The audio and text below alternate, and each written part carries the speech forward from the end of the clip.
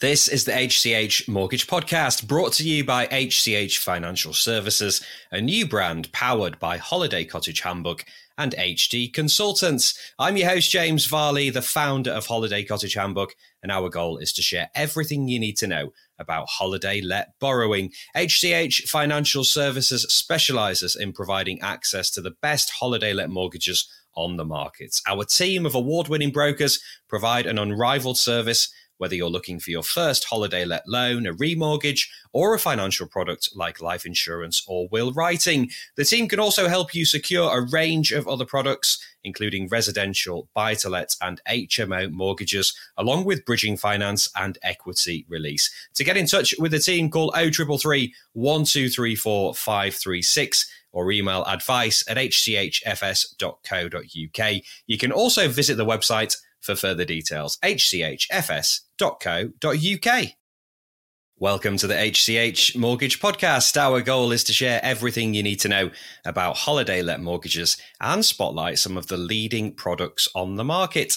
Today, we're going to be talking about the difference between repayment and interest-only mortgages. And with me to run through them is the lead consultant for HCH Financial Services, Samantha Termaine. Samantha, it's a pleasure to welcome you back to the HCH Mortgage Podcast. As always, it's been a while. The last one was Christmas, so we're obviously catching up, and a new year is upon us. A new year is upon us. I was going to say new interest rates, but the Bank of England have been sticking with their interest rates, which I'm sure we'll have a chat about further in a bit. But today we're going to discuss the difference between interest-only and repayment mortgages. So from the outset, just explain to us, what is an interest-only mortgage and what is a repayment mortgage?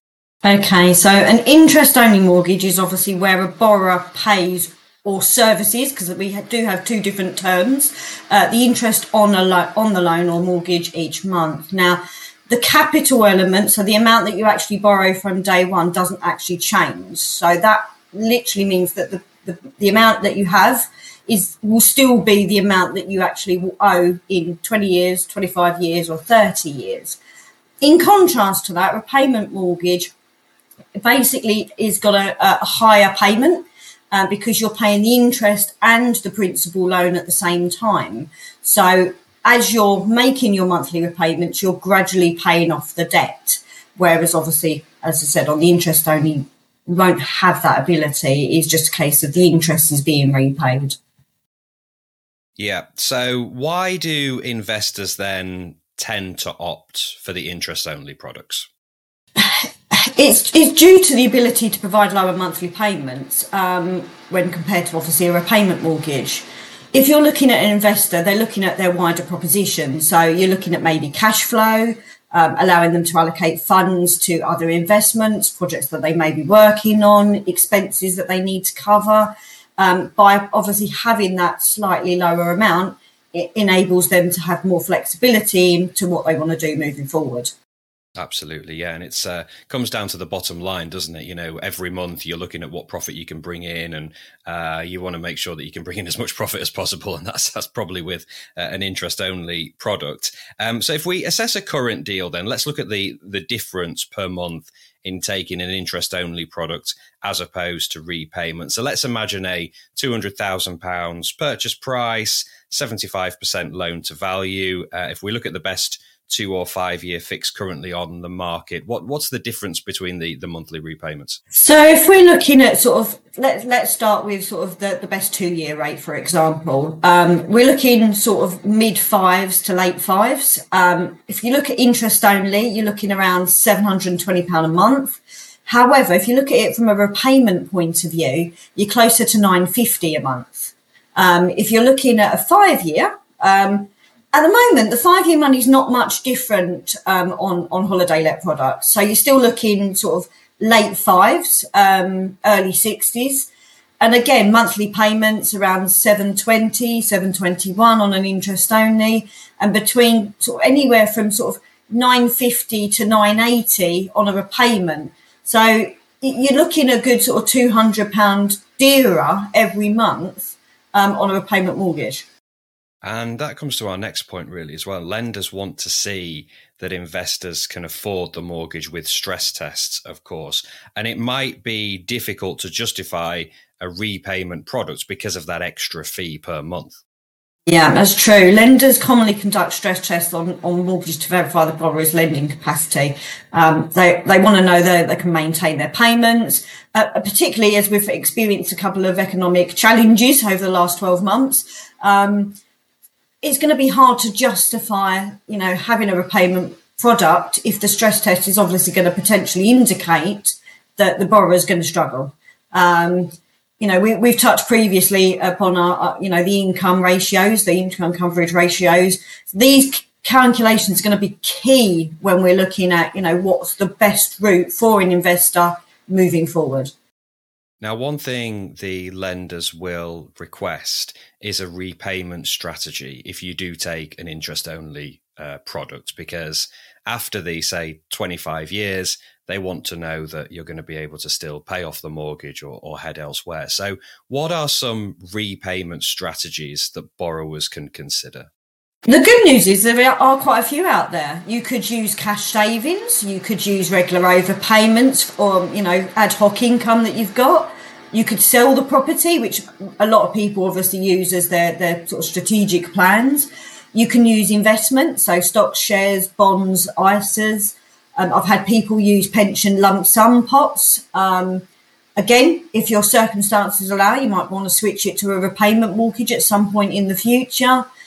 Selling other investment properties. So you might have a buy-to-let in the background that's not high yielding, and you're thinking of maybe, disposing of that in the next few years. I've had a client who previously said they were going to get an inheritance or they'd got an inheritance, but lenders basically don't really like inheritance as a repayment vehicle because it's not guaranteed. So there are quite a few choices for investors of the routes that they can go down, but it's the evidence that we need to provide to back that up. And another of these strategies could be to sell the property. Yeah, you literally could just sell the property in 25 years, redeem the loan. You might have it for, an income profit position rather than, a capital growth position. And you mentioned there as well, overpayments. So this is something that many mortgage lenders will kind of allow you to do a certain percentage each year. And this might be another way of, paying off the loan, maybe a bit quicker if you want to. So just explain to us how overpayments work. Okay, so most lenders will lend, especially in the holiday let market, between 10 and 50% per annum without incurring an early repayment charge. Now, what tends to happen if you make an overpayment on top of your monthly mortgage payment, the good news is that actually gets allocated to the capital, the principal loan. It's not the interest, you're servicing that with your monthly repayments. So anything additional goes off the actual principal balance that you're looking to clear.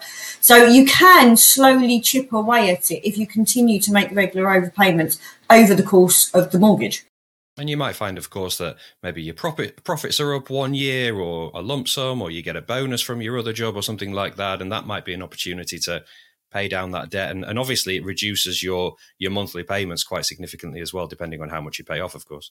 And this is why I guess we have a full discussion with investors from day one, because if we know they've got wealth in the background, let's say, they've got good incomes and they're putting money set aside into investment propositions or cash savings, then it may be when it comes to their renewal period, that lump sum that they've put aside could potentially pay off a large chunk of the mortgage, and they're not borrowing as much when they need to, look at their products. So it's having those, discussions from outset to make sure that, we are guiding them down the right path.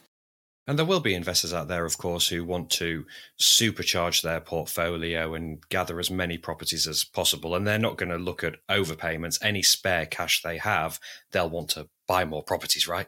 Yeah, I mean, you're going to invest. That's the whole point. You've gone down this route is that you're looking at, 1, 2, 50, 100 properties, depending on where you are in your stage of your portfolio journey.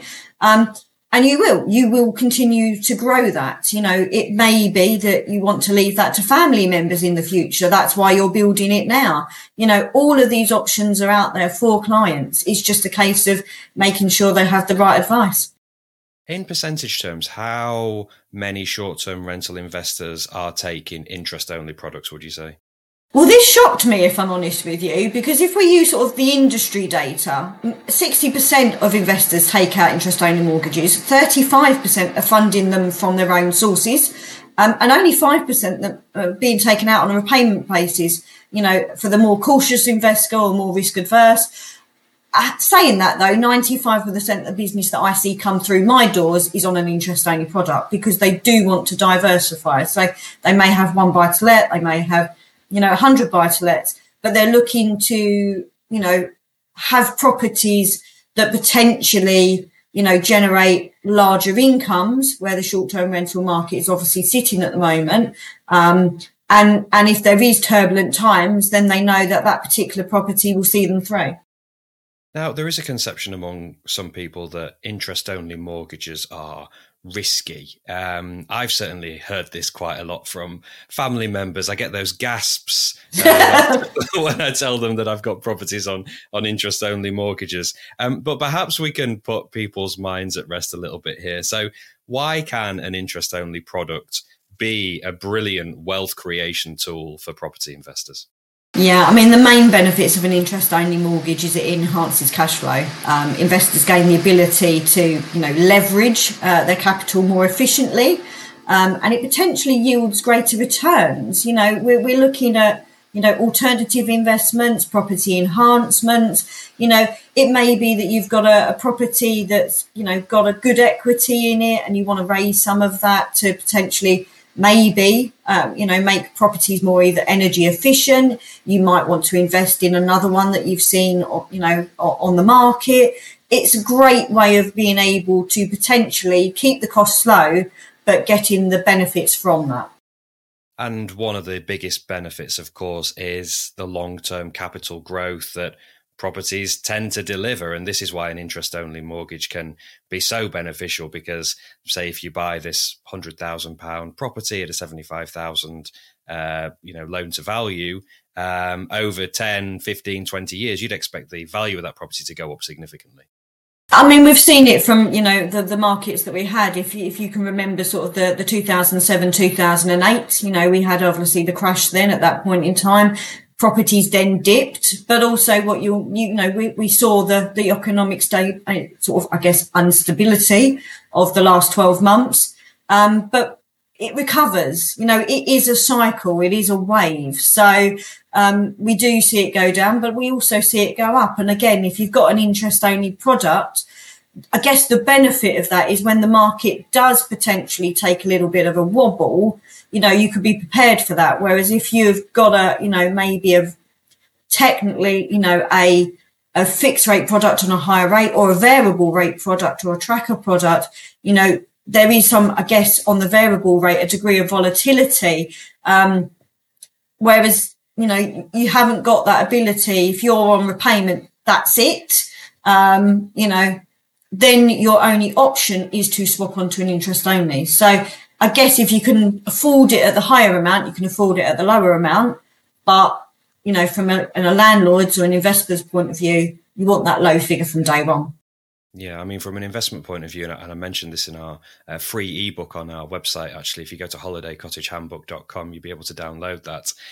If you start with an interest-only product, it's very easy to organise overpayments or to pay a little bit more on your mortgage if you want to. But if you start higher, it can be a bit more difficult to come down. Lenders don't necessarily want you to start paying less money. So yeah, start from that smaller foundation. If you want to pay a bit more, you can do. And of course, you can think about investing in other properties as well if you have more funds available. Okay then, Sam, so we're speaking after the Bank of England held interest rates at 5.25% for a fourth consecutive meeting on the 1st of February. We did have one member who voted for a rate reduction, which is interesting because it suggests that we might be on a downward trajectory. So tell us, what are the best holiday let mortgage deals currently on the market? Let's start with fixed rates. Okay, so fixed rates, you're looking at around 5.7 for a 2 year.